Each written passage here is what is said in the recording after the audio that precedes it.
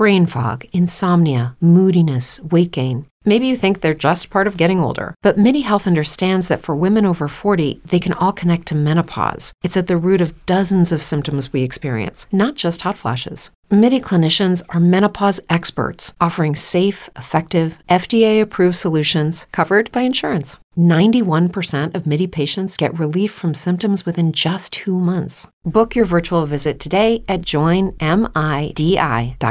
If you're a woman over 40 dealing with hot flashes, insomnia, brain fog, moodiness, or weight gain, you don't have to accept it as just another part of aging. The experts at MIDI Health know all these symptoms can be connected to the hormonal changes of menopause. And MIDI can help with safe, effective, FDA-approved solutions covered by insurance. 91% of MIDI patients get relief from symptoms within just 2 months. Book your virtual visit today at joinmidi.com.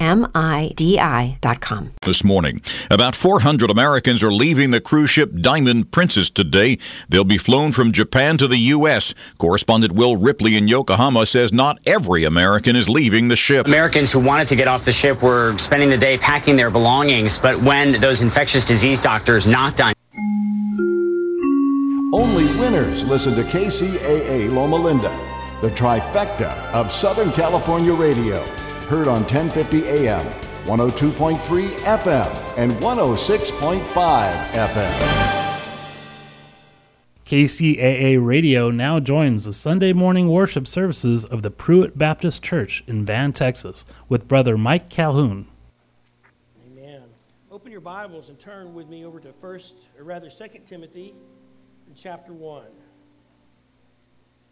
2 Timothy chapter 1, beginning in verse 15. We just have a few verses of Scripture this morning, 15 through 18. And now I was faced with the challenge of setting this Scripture aside for a later date or attaching it to something else, but this is really a critical passage right here, and it acts as an interlude between the very first part of 1 Timothy and what's going to be said in chapter 1 and then 1 Timothy chapter 2. So let's read together. It says in verse 15, "You are aware of the fact that all who were in Asia turned away from me, among whom are Phygelus and Hermogenes. The Lord grant mercy to the house of Onesiphorus, for he often refreshed me and was not ashamed of my chains. But when he was in Rome, he eagerly searched for me and found me. The Lord grant to him to find mercy from the Lord on that day, and you know very well what service he rendered at Ephesus." Father, just once again, we pray for the preaching and the teaching of your word this morning. Hide this pastor behind the cross, dear Lord.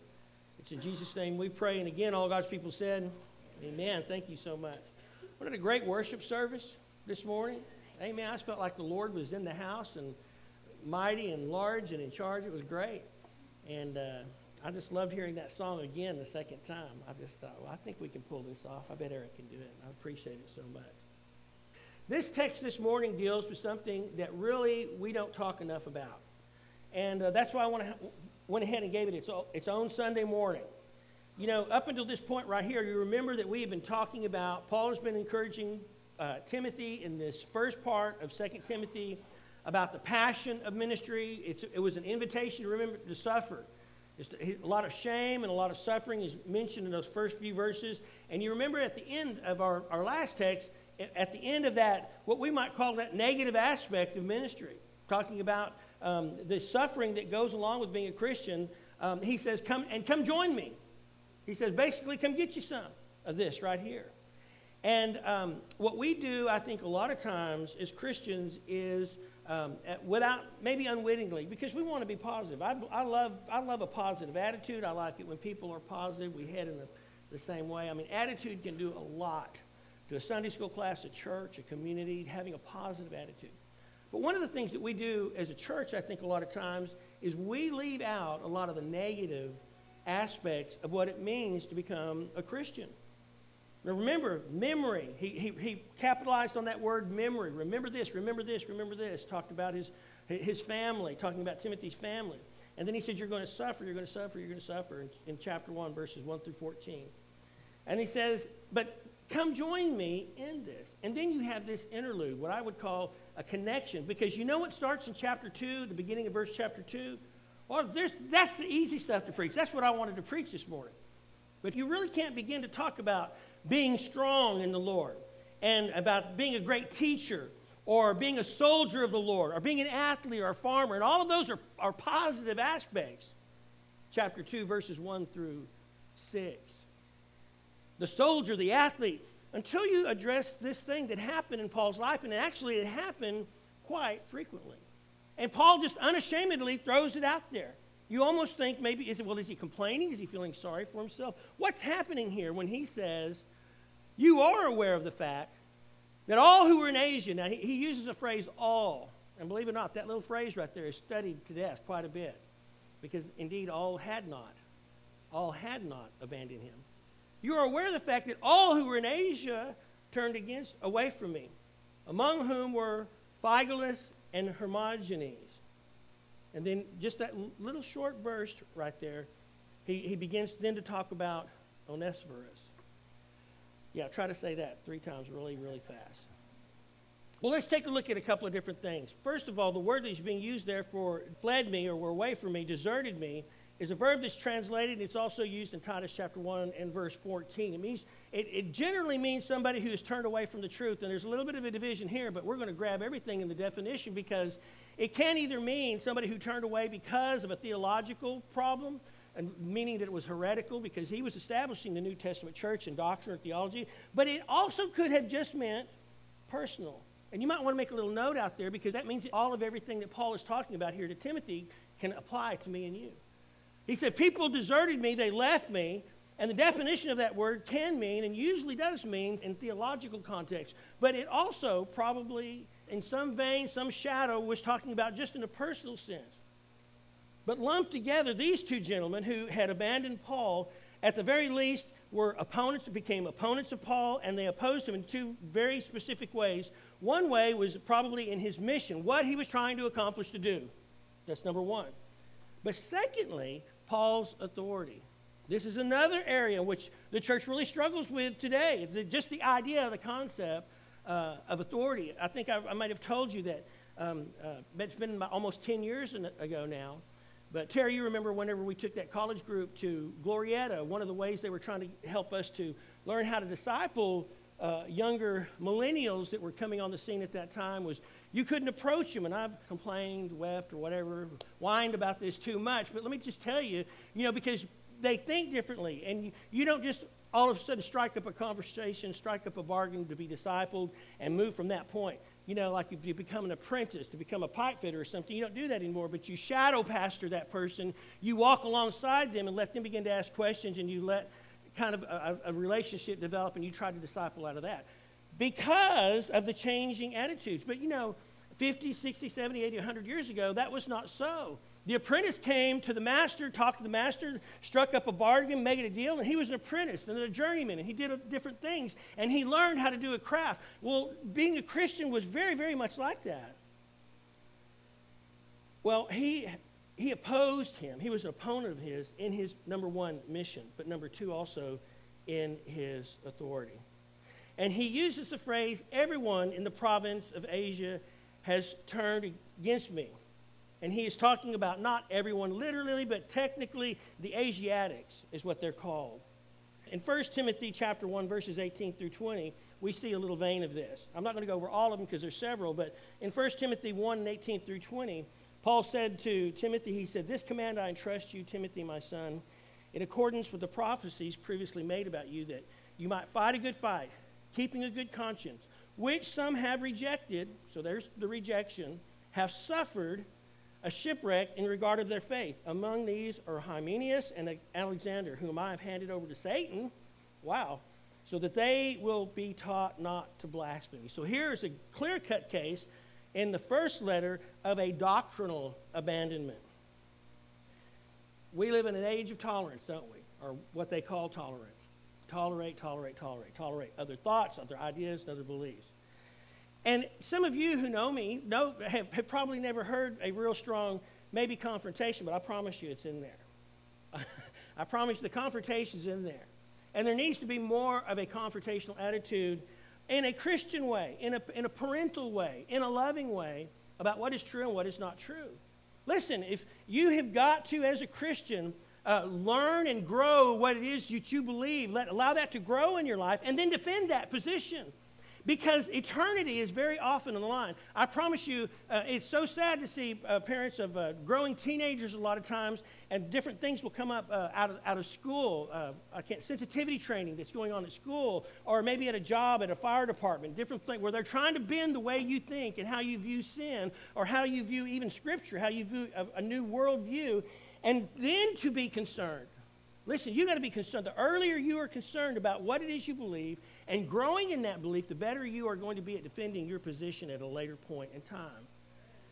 So here in that verse that we shared was a doctrinal abandonment. And it was a great encouragement. He says, because of the prophecies that had been made over you, I want you to fight a good fight, which some having rejected. So said all that to say that to this point right here is that I want you to get comfortable with the idea that you may lose some people in your life, friends in your life, because of a doctrinal or theological. That doesn't mean that we go out looking for somebody to cut off, actually. But there are clear-cut beliefs that somebody may have, and you may be on the other side of that. And what I always encourage to do is maintain that relationship as long as you can. Work that relationship as long as you can. But only to the point that you know that relationship begins to turn on you. Because we are called to be disciples, we are called to be evangelistic. We are called to be open and welcoming. But when you're involved in a relationship and you know that it's damaging either to you personally or to your family or to one of your children, you need to move. You need to do something. You need to have a strategy. And you need to know what it is you believe. Let me give you another example. Here's a second example. This is the 2 Timothy chapter 4, verses 6 right here. This is the end of the same letter.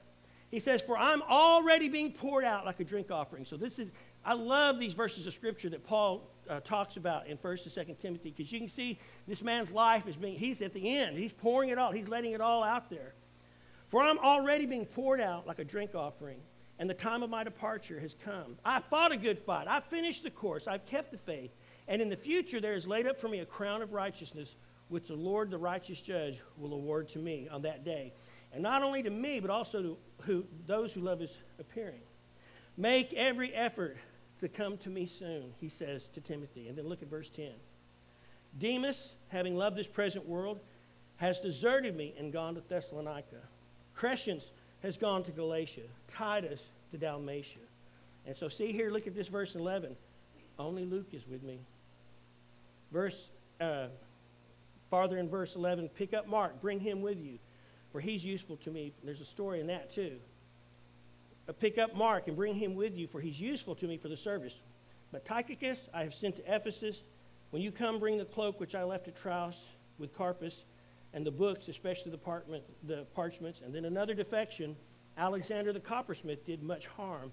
The Lord will repay him according to his deeds. Be on guard against him yourself, for he vigorously opposed our teaching. Everybody say our teaching. Our teaching. One more time, our teaching. Our teaching. At my first offense, no one supported me, but all deserted me. May it not be counted against them. You know, I don't know where Chris got that picture on the bulletin today, but it was a really good picture of that guy sitting there, the fellow in the bulletin, very dejected. And it just helped me with my sermon this morning, because it paints a picture of a person when they feel like they have been abandoned, which is more or less the theme. We've got another half. There's just two parts of this message. The first half, it deals with abandonment, but there's a second part that's going to be here in just a moment. You know, one of my favorite topical messages on faith talks about how to continue to follow the Lord when it seems like everybody and everything, and even God himself, is not supporting you anymore. And how to have faith that pushes through that, because that's not true. Oftentimes I find that really when I'm visiting with someone or counseling someone and they feel like everybody has left me. Have you ever felt like that? Everybody has left me. Or you're working on a project. Where did everybody go? Nobody is helping me with this. All of us are going to experience things like that in our Christian life. As a parent, when you're trying to raise children and you have a desire, I talk to these people all the time, they want to have relationships with other Christian parents so they can talk about and strategize, because if you don't, they'll overtake you. The kids they'll win, amen? That's a joke, okay?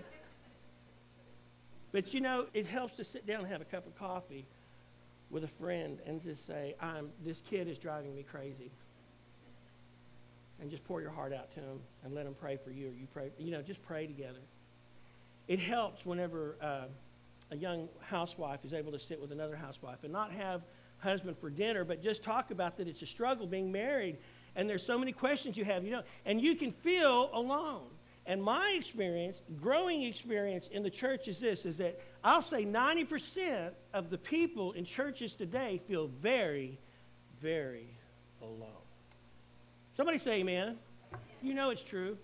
And it doesn't matter whether we're talking about Green Acres Baptist Church, where they have 3,000 or 4,000 walk through the door, or however, 10, 12, 15, whatever, I don't know. Those people feel alone. Or it doesn't matter if it's Pruitt Baptist Church or First Baptist. There's people who feel alone in the church. And a step above that is there are times where we feel like everyone has departed me. Paul did have some evidence. Gone were Demas, Crescens, Titus had been sent to Tychicus in this particular passage we read. He was at war with Alexander the coppersmith. And he had sent others to do the Lord's work. And so we see this theme in Paul's life, and he had it. We read about it in the book of Acts. We read about it in his letters, this feeling of being abandoned. I want to tell you right now that there's a long history, a biblical history of people who did everything right. Because we think that's our shield. If I'll do everything right, if I'm nice enough, if I'm good enough, I try hard enough, well, then I'll never be alone. No. In fact, if you try to do everything right and you're following the Lord for all your worth, the chances are you are going to be alone in many stages in your Christian life. Amen, Amy? Isn't that right? There's a long history of people who were doing right, who had the best intentions, whose hearts were betrayed, who were abandoned, even killed, whose lives were traded for power, position, or out of fear or for their own purposes, maybe for shame or fear of suffering, were misaligned. Remember last week's sermon? When you align with Christ, everything else comes out of alignment, right? You instantly become misaligned. I think I shared this case study with you before, but I had some very, very good youth worker friends, Terry and Clifford Rhodes, and when I had moved, actually told me the story about a young high school girl, freshman high school girl who had gotten saved. I mean, she got all the way saved and was on fire for the Lord and was going to her high school. She became concerned about her teachers and administrators and about the other children, and they began to ostracize her, disdain her. Depression settled down into her life, and eventually the young girl had a nervous breakdown over what the world dumped on her because she loved Jesus. I never got to meet her, never got to talk to her, but I thought she was in good company. Moses wasn't away from the mountain for just a few hours, and Aaron was building a golden calf. Joshua had told everyone, don't bring any idols home and put them in your tent, but Achan did that and cost the lives of thousands of people. And whether we're talking about Isaiah or Jeremiah or any of the other prophets, people suffered because of their relationship with God. King David, by his own son, Absalom, raised up an army and pursued David. And we scrutinize Judas. We really do. We scrutinize Judas. I'm not as bad as Judas, but let me tell you something. They all fled. When the Roman soldiers came and they all said that we'll die with you, every single one of them fled. And I think it's good for us to realize that we all have fled Christ at different times. We've all been embarrassed. We've all fled from a conversation, maybe from a call or a commitment. I guarantee there have been people, since I've been pastor here at Pruitt Baptist Church, there have been people who have been called into the church or called into service who are already members of the church, and you fled that because you just didn't want to do it. Are you afraid you might fail at it? Or you fill in the blank, but we all flee at times the presence of Christ. Betrayal happens. People leaving us in the front line, the hottest part of the battle, in life, in ministry. And I wanted to use this first point to tell you that you will survive. You will survive it. And the challenge sometimes is to recognize that we have to move through it. How many times? I'll tell you, I've not been at a church yet where I didn't have to deal with a church member who somebody did something Back in 1942, and maybe I'm exaggerating a little bit, but I mean years ago, somewhere, somehow they got hurt. And my job a lot of times, I think, as a pastor is just to try to pray and help and encourage them, but tell them to move through it. Get over that. Somebody please say amen. Because this is truth. This is true. And if you love God and you stay in church long enough, you're going to have people failure, you're going to get hurt. Sometimes it's going to be your fault. It's going to be your fault. I have testimony about that. I'm the one. I have failed relationships with friends or family or with best friends even that I wasn't able to restore later. And part of that was my fault. But you know, he says a very important thing in 2 Timothy 4:17. And this is what you got to remember. Even when it doesn't feel like it. Look at verse 17. And everybody say it with me. But the Lord stood with me. Let's say it together again. But the Lord stood with me. One more time.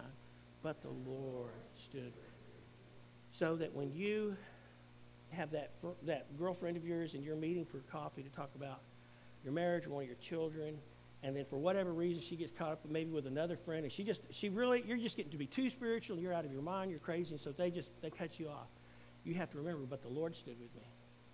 When you have that good friend in high school or in college, and you're pretty close, and you start having dinner with one another, and then you invite them to your home, and your family fixes a meal for them, and then you know what? They find out, whoa, these are a bunch of conservative fanatics. They love God and pray. They're praying at the table and everything, and never see them again.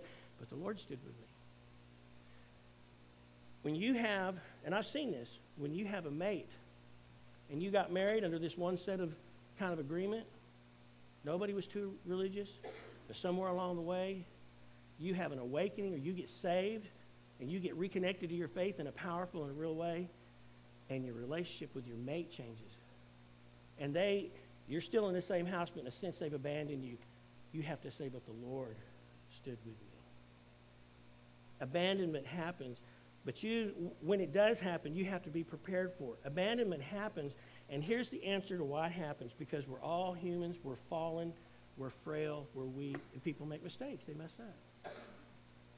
And I've seen people, I have friends in this town who are still going over the minutia, the details of some fight they had 30 years ago.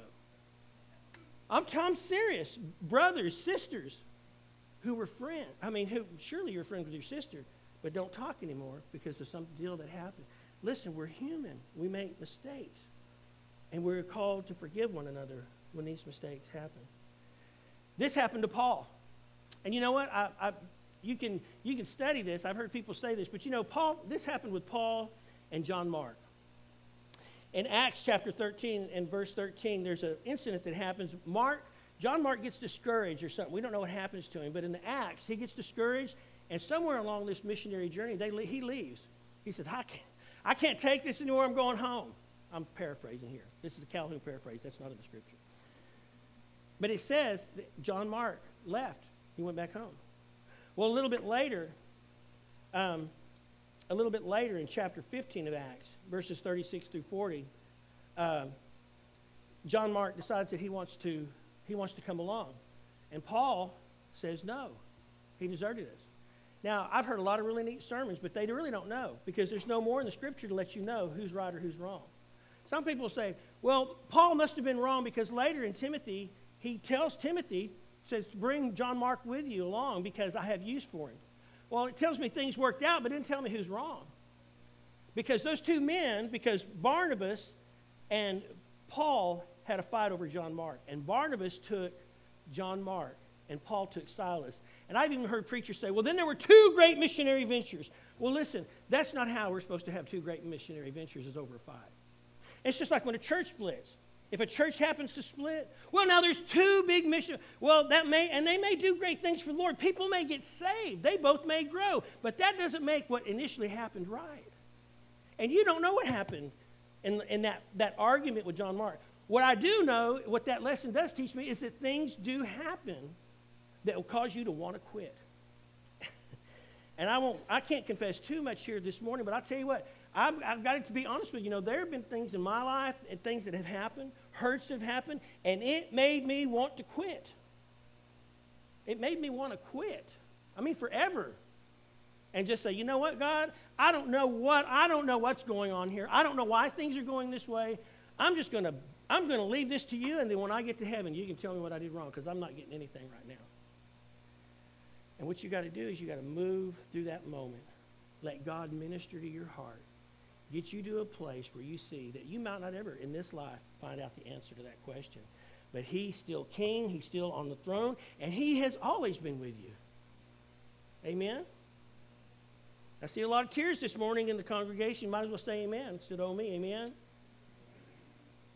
Because they're weak and they're flawed. Look for the best in people.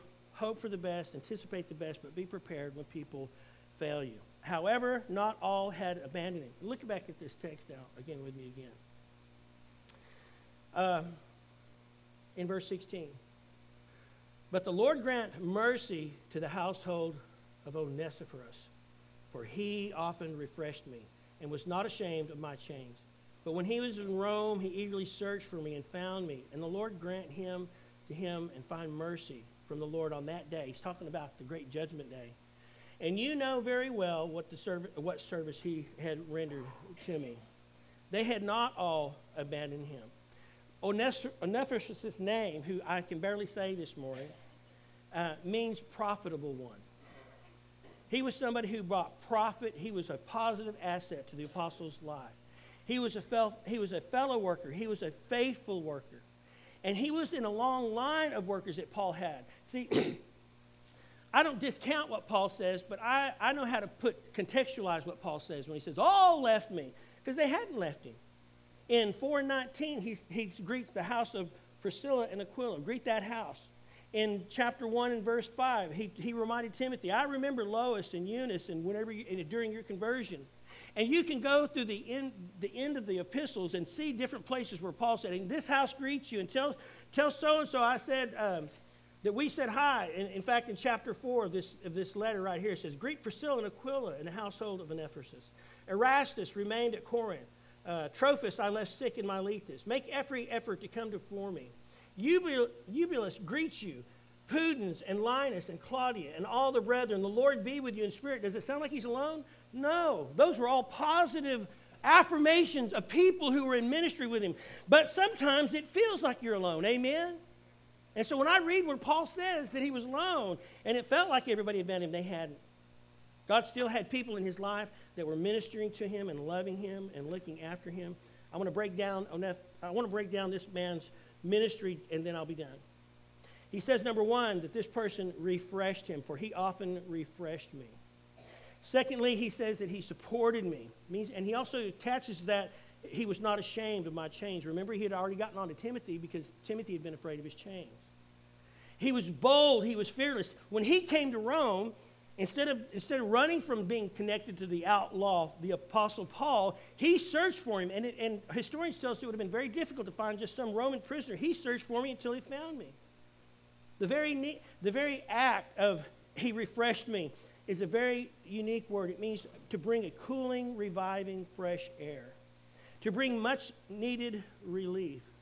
Causing someone to recover from a state of cheer or encouragement after a time of anxiety or trouble. Do you have people like that in your life? But an even more important question, are you one of those kinds of people? Are you a person whenever you're like a battery drain, when somebody says you just drain them? Are you the kind of individual when you see that person, they get in the same room with you, you're like the battery charger and you can revive that person, encourage that person. That's what we're called to be, guys. Somebody say amen. He supported me in my ministry. He was bold in the way he supported me.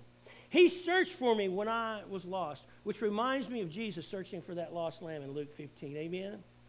Are you the kind of individual that will search for somebody? And one of the shames of the Baptist church today is nobody searches for anybody anymore. That's the preacher's job. We pray him to search. Guys, listen, I can't do your searching for you. There's some people that are missing, and you know about it, and I won't know about it until 6 months later when their letter comes through, and they've moved to another church looking for somebody who. Now, I'm not trying to encourage people to have hurt feelings. What I am encouraging all of us in the room to do is to care about one another enough to miss someone when they're gone. Paul said, Onesiphorus searched for me when he came to Rome. Is anybody searching for you? We all need somebody like that in our life. One of my favorite illustrations of a young woman who had left home in Sao Paulo, Brazil. I just love this illustration. I'm going to use it this morning, but she wanted to see the bright lights of the city and left the city.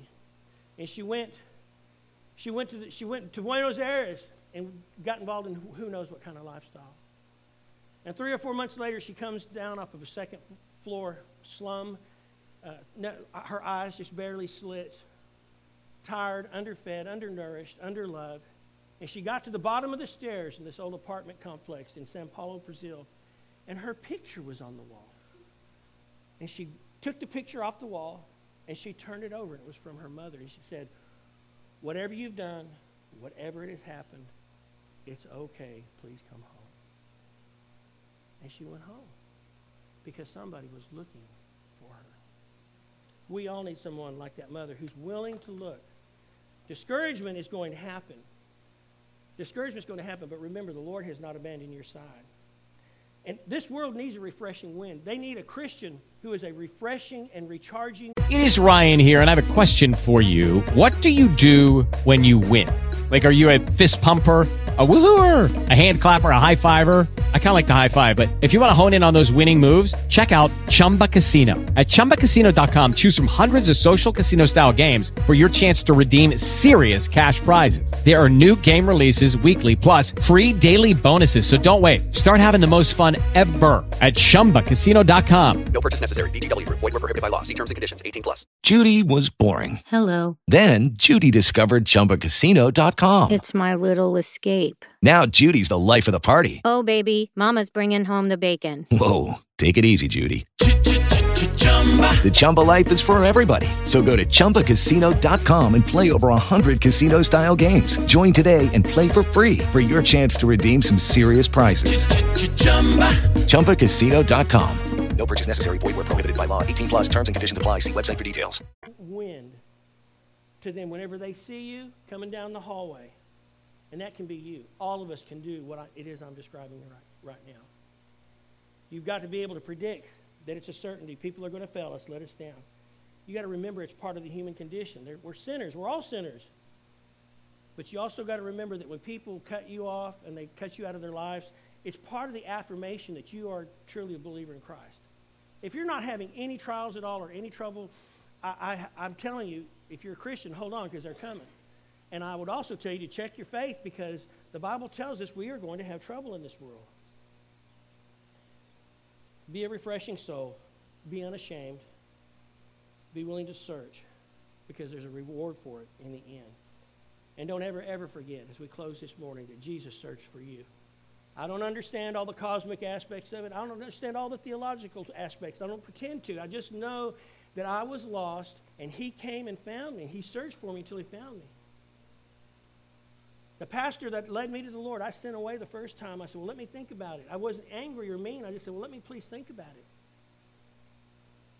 And he came back, thank God, he came back 2 days later and witnessed to me in my home, and I was saved. Because the Lord and because he was searching for me.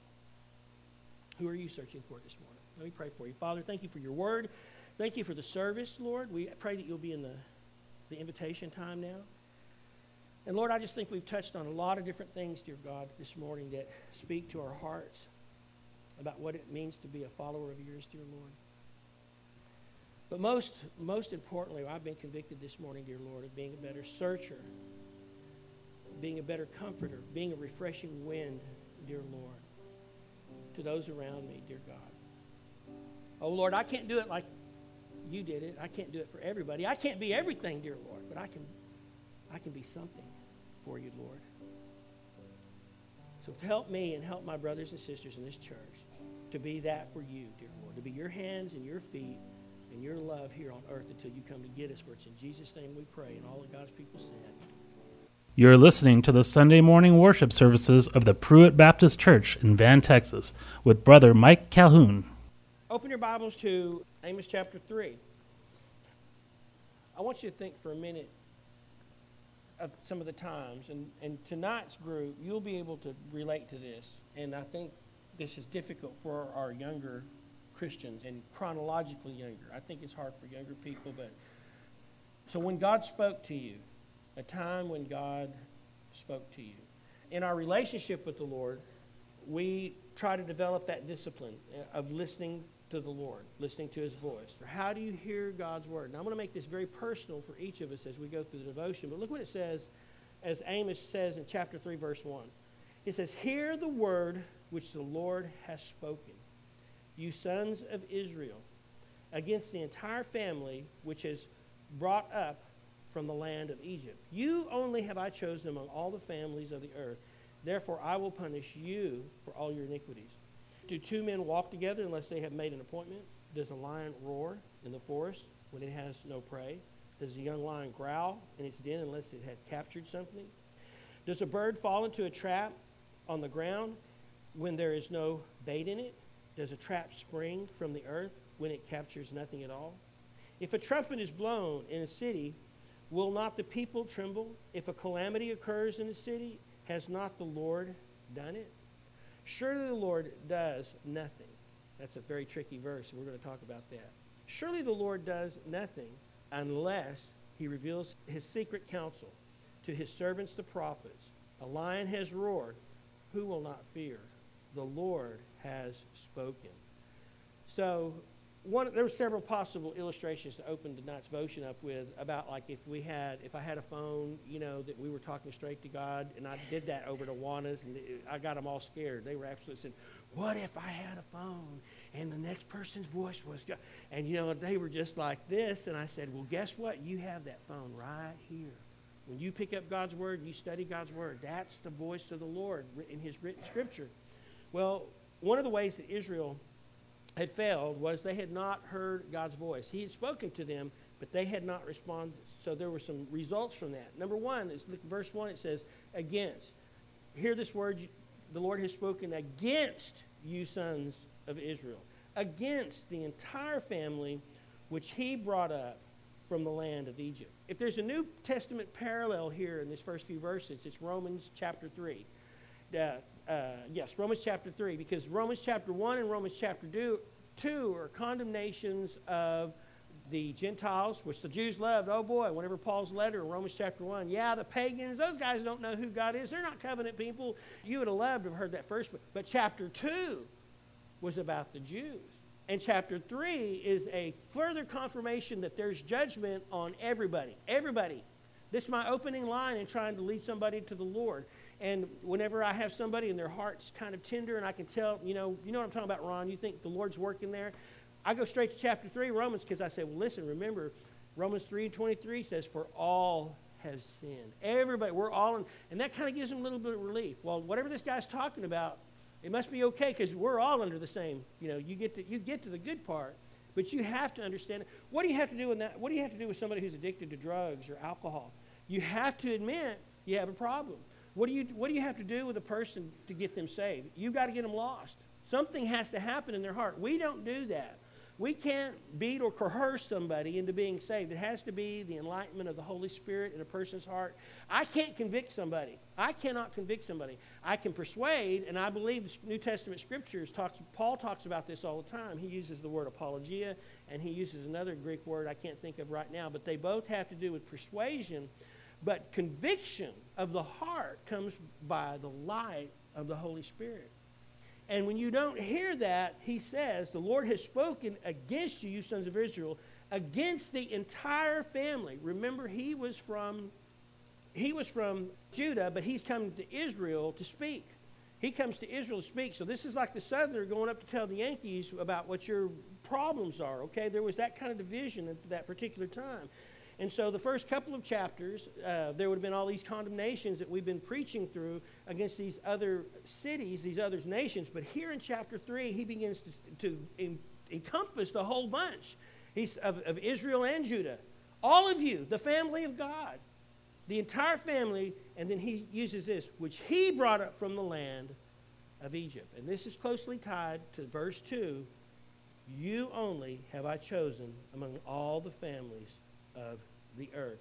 The voice that is speaking to them is talking about, number one, responsibility. Number two, it's a word against them. It's a judgment against them.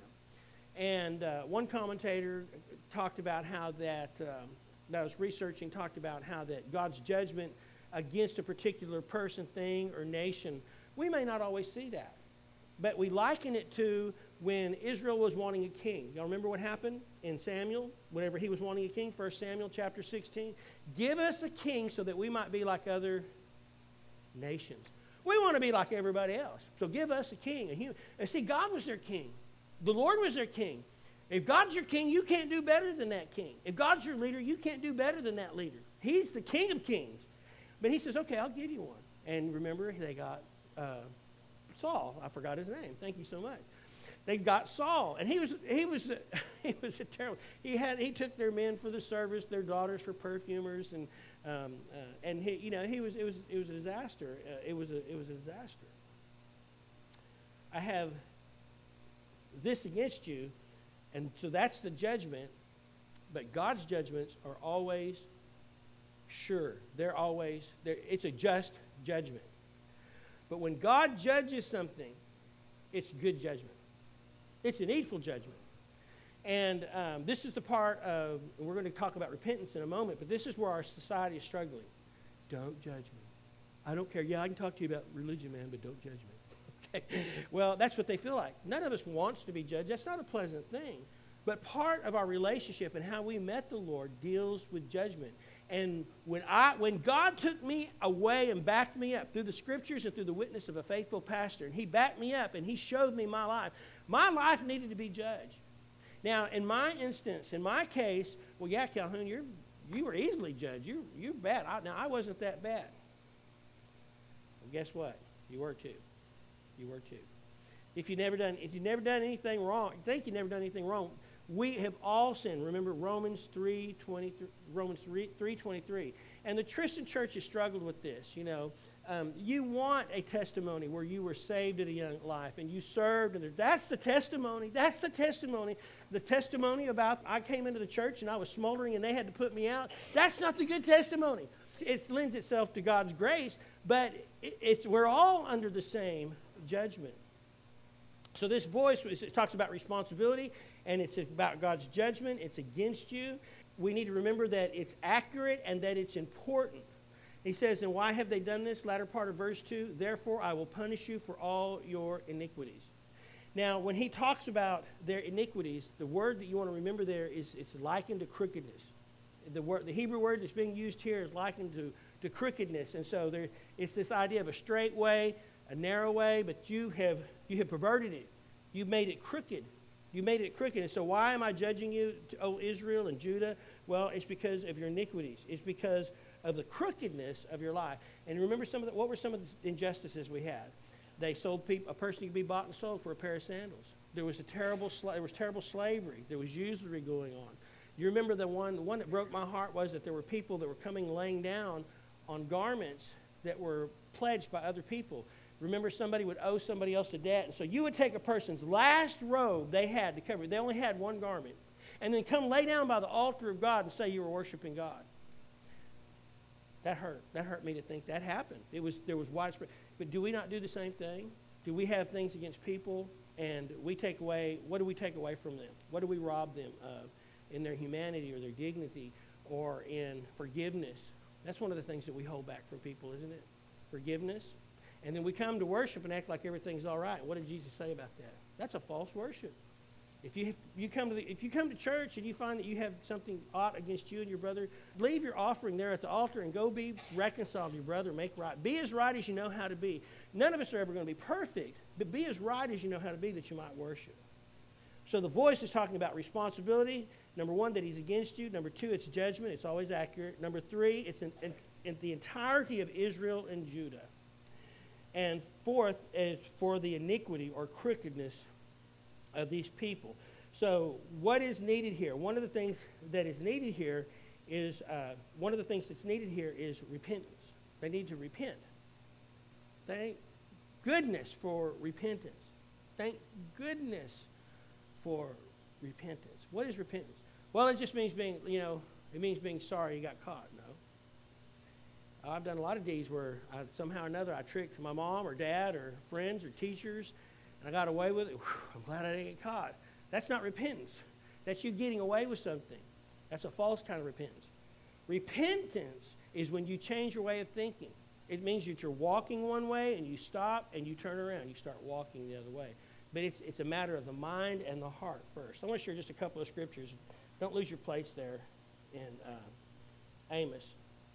One famous passage is out of Luke chapter 13, and this is one of my favorites. Luke 13 said, on the same occasion there were those who were present who reported to him about the Galileans whose blood Pilate had mixed with their sacrifices.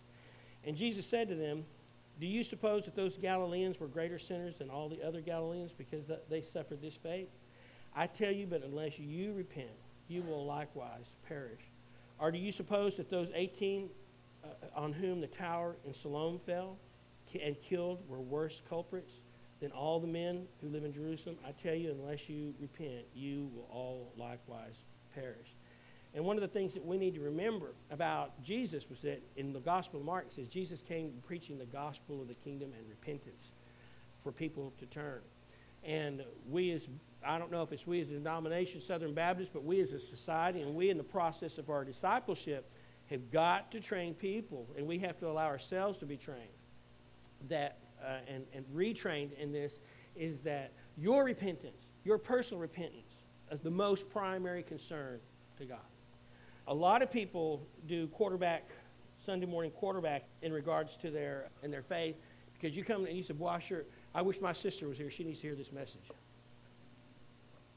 Well, that message is not for your sister. You're here this morning. It's for you.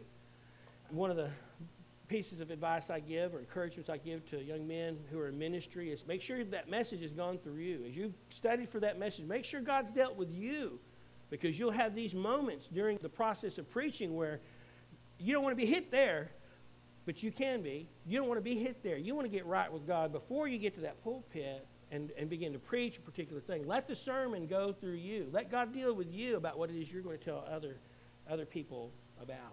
Well, there's that passage there. And 2 Peter chapter 3, verse 9, where it says, and the Lord is not slow about his... Lucky Land Casino, asking people, what's the weirdest place you've gotten lucky? Lucky? In line at the deli, I guess? Aha, in my dentist's office. More than once, actually. Do I have to say? Yes, you do. In the car before my kids' PTA meeting. Really? Yes. Excuse me, what's the weirdest place you've gotten lucky? I never win and tell. Well, there you have it. You can get lucky anywhere, playing at LuckyLandSlots.com. Play for free right now. Are you feeling lucky? No purchase necessary. Void where prohibited by law. 18+. Terms and conditions apply. See website for details. Promise, as some count slowness, but is patient towards you, not wishing for any to perish, but for all to come to repentance. God desires for us all to have repentant hearts. He desires, as a matter of lifestyle, that we would allow the Lord to break our hearts about certain things. Let's look at Matthew 3 and verse 1. Now in those days John the Baptist came preaching in the wilderness of Judea, repent, for the kingdom of heaven is at hand. For this is the one that's referred to by Isaiah the prophet, the voice of one crying in the wilderness, make ready the way of the Lord, make his paths straight. So Paul, Peter, Luke's gospel talks about Jesus preaching on the subject of repentance. Is critically important principle for us as Christians. The problem we have with this doctrine, as I said earlier, as we separate ourselves from it, is for somebody else. Or we don't allow it to have its full. You know, y'all seen that Captain America probably commercial where he's got that shield and he guards him against everything. Well, we're like that a lot in our hearts. I think that we, in our hearts, when the Holy Spirit is trying to reach out there and it's coming into our mind and our thoughts, and he's convicting us about it, we try to shield us against that. Instead of embracing that and saying, and I'm just going to encourage you to talk out loud whenever the Lord begins to talk to you about something, and say, yes, Lord. Just answer him. Just go ahead and answer him. Say, yes, Lord. Just tell him, yes, I hear you. Has that ever happened to you? God brings something to mind where you'd hurt somebody's feelings, or you had said something you shouldn't have said, or you were caught in something, and you, I don't want to think about it. I don't want to think about it. You know, and it's funny, when we are like that with the Lord, he won't talk to us about anything else but that thing that we need to deal with. had a friend and they were involved in a particular sin. It was over a many-year period of time. But do you understand the kind of hardness of heart that you have in your heart to be able to do that? Be involved in a sin over a prolonged period of time and not repent of that. That's how all the children of Israel, the children of Judah, got caught in their situation. And so there's going to be a result of that. Look what it says in verse 3. Do two men walk together unless they have made an appointment? This verse right here is talking about how that God wanted to be in harmony with them. I wanted to walk with you and us be in harmony about this. But we didn't. Because of the sins and the iniquity of the people, we were separated in fellowship. This is the good part. It's very difficult in chapter 3 to find the positive parts to be able to share. And I actually had to take something they weren't doing and flip it so that I can make it a positive here, because I want there to be some positive aspects to this particular chapter.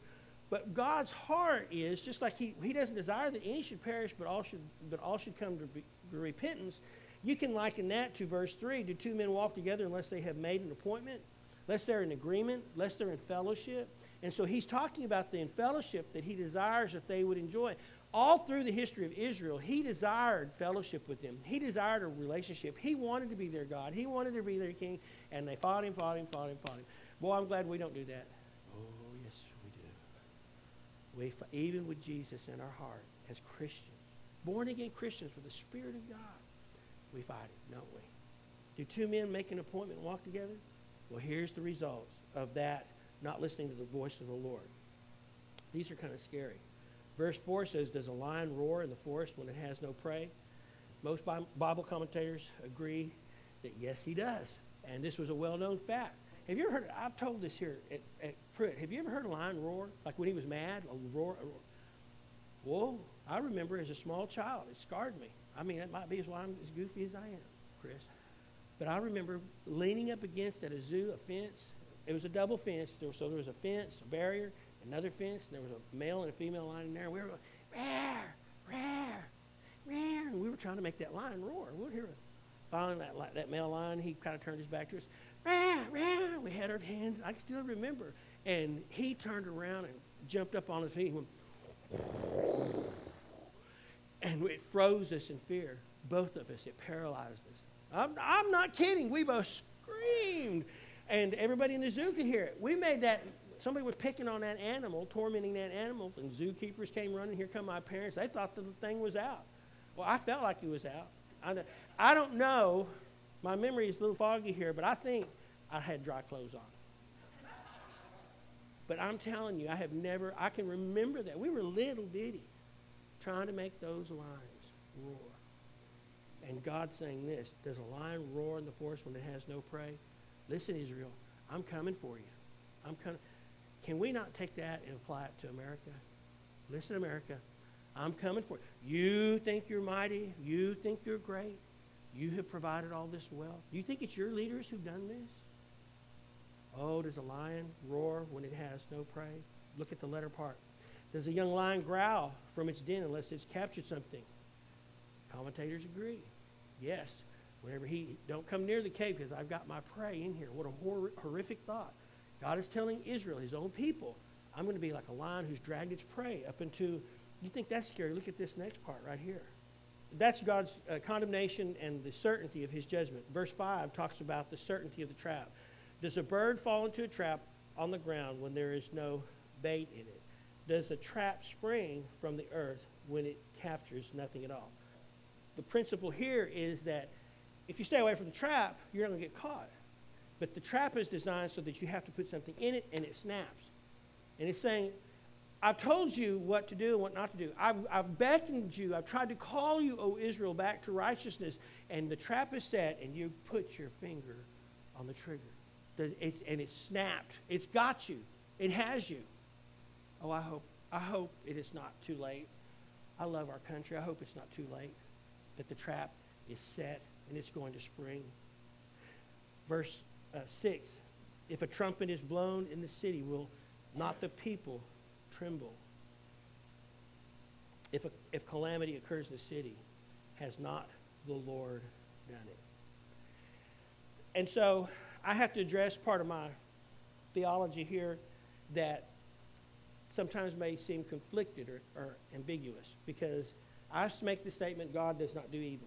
And he says that. He is not the author of evil. But whose evil are you talking about? Or what situation are you talking about? What might look like evil to one person is actually God's justice to God. Is that possible? If the trumpet is blown in a city, will not the people tremble? If calamity occurs in a city, has not the Lord done it? You know, there are some judgments that come. Now, some of us this is my fallout for this. I love my God. I'm concerned about his goodness. I'm concerned about his glory and how people perceive his glory, but I'm also concerned about his goodness. But is he a good God? Yes, and he doesn't cause evil. But listen, sometimes our sin brings evil on. And sometimes the sin of a nation brings evil upon itself. And so it's not God who's caused the evil. The people have caused the evil because they have, just the sacrifice of their children to Molech. That's one of the most horrific things. I can't believe parents did that. But how can I throw stones at them? And this very thing is happening in our nation today. Are we not being set up for judgment ourselves?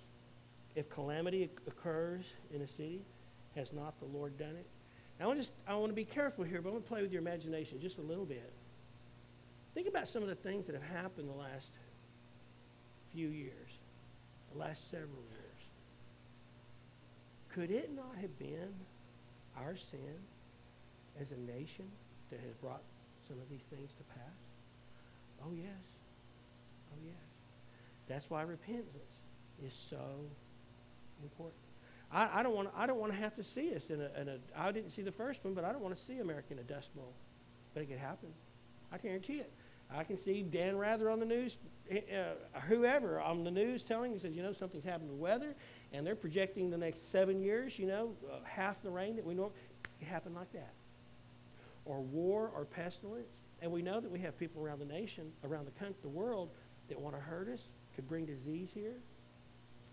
Just because of some laws not be taken care of, I know that there are now outbreaks of measles. They're about to have one of the highest outbreaks of measles that the country's had like in 20 or 30 years.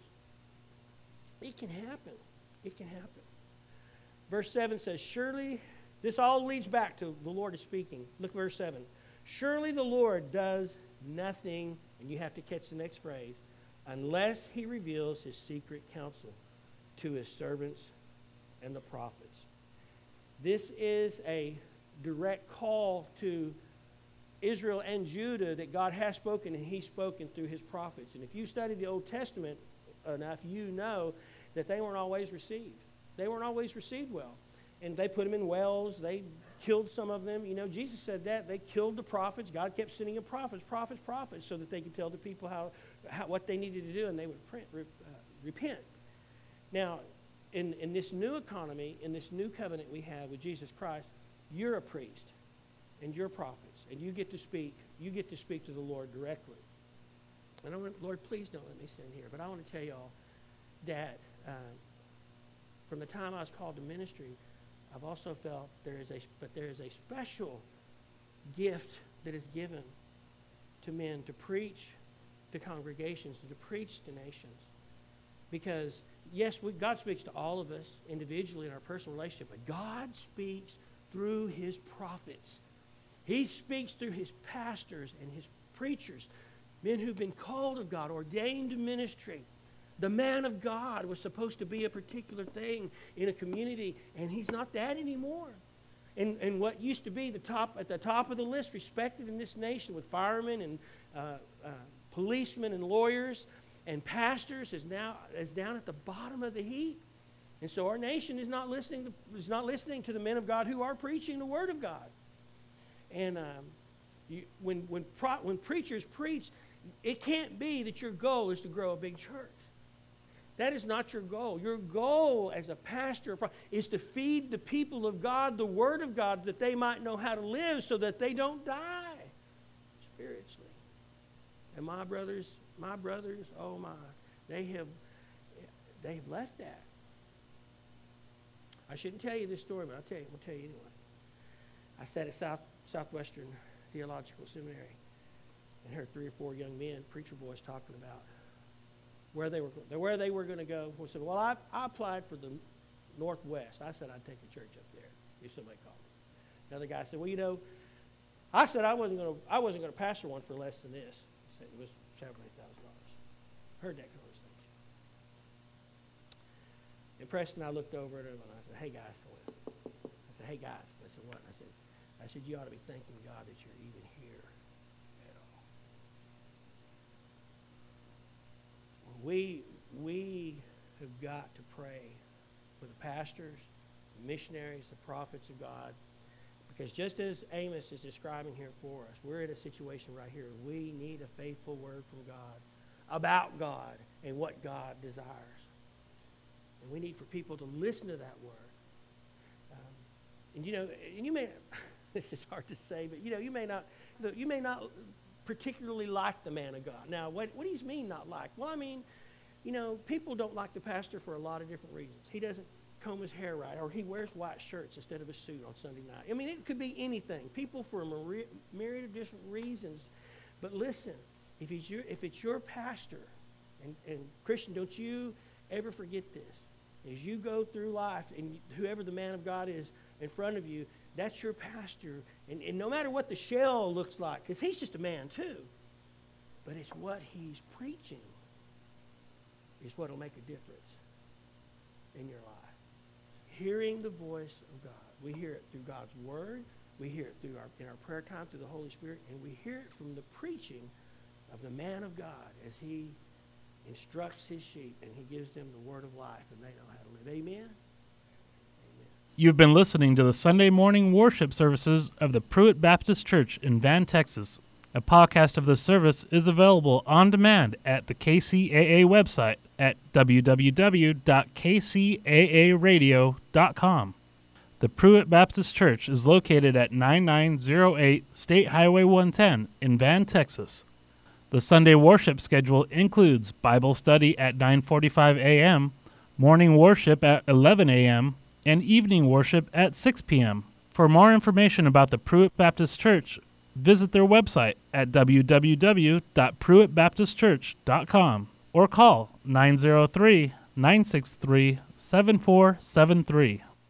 Thinking about buying a home or maybe just refinancing? Let the Mortgage Voice Jeff Barton guide you. And I think if people get the expectation going into the process, there's less likely to be freaking out at the end about what's happening. The Mortgage Voice, Saturday at 3 p.m. and Sundays at noon here on KCAA 1050 AM and 106.5 FM.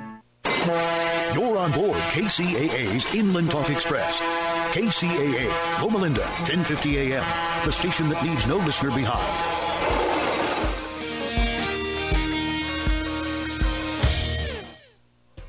With the Lucky Land Slots, you can get lucky just about anywhere.